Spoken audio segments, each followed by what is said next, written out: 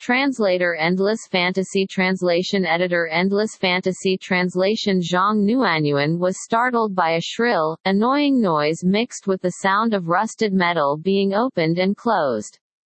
Her eyesight was fuzzy from the sudden explosion, making her squint. The view in front of her slowly became clearer. She was facing a thick, rough wall built out of mixed dirt and lime soil.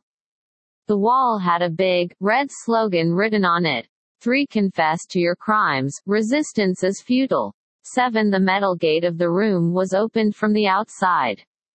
A female police officer with a grim look on her face walked in. 2 words were printed on the emblem on her chest, Justice.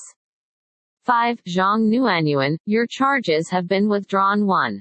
The courts have declared you innocent and P.R.O. announced you not guilty for murder. You can leave prison now. Your family is waiting for you in the waiting room outside. Family. Zhang Nuanyuan was startled. She pushed the female prison guard to the side and ran toward the waiting room. She did not even bother to put on her shoes.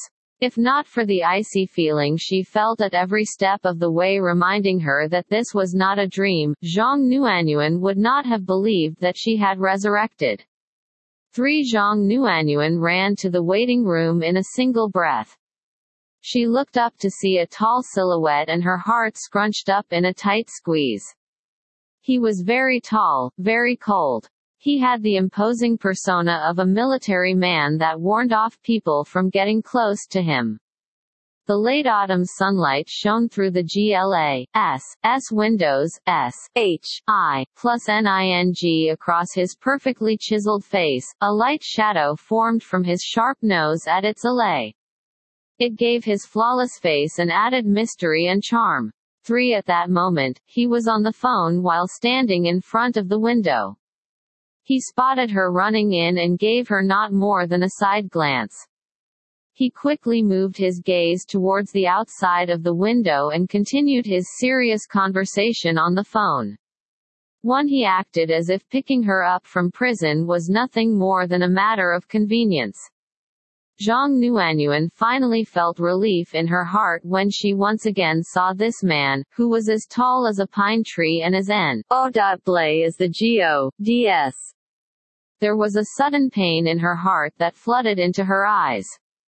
If she had not done all she could to keep them under control, her tears would have fallen again. Nuanyuan, how are you doing? You've been in prison for a month. Did anyone bully you? Are you hurt anywhere? Tell mom and I'll make sure to settle.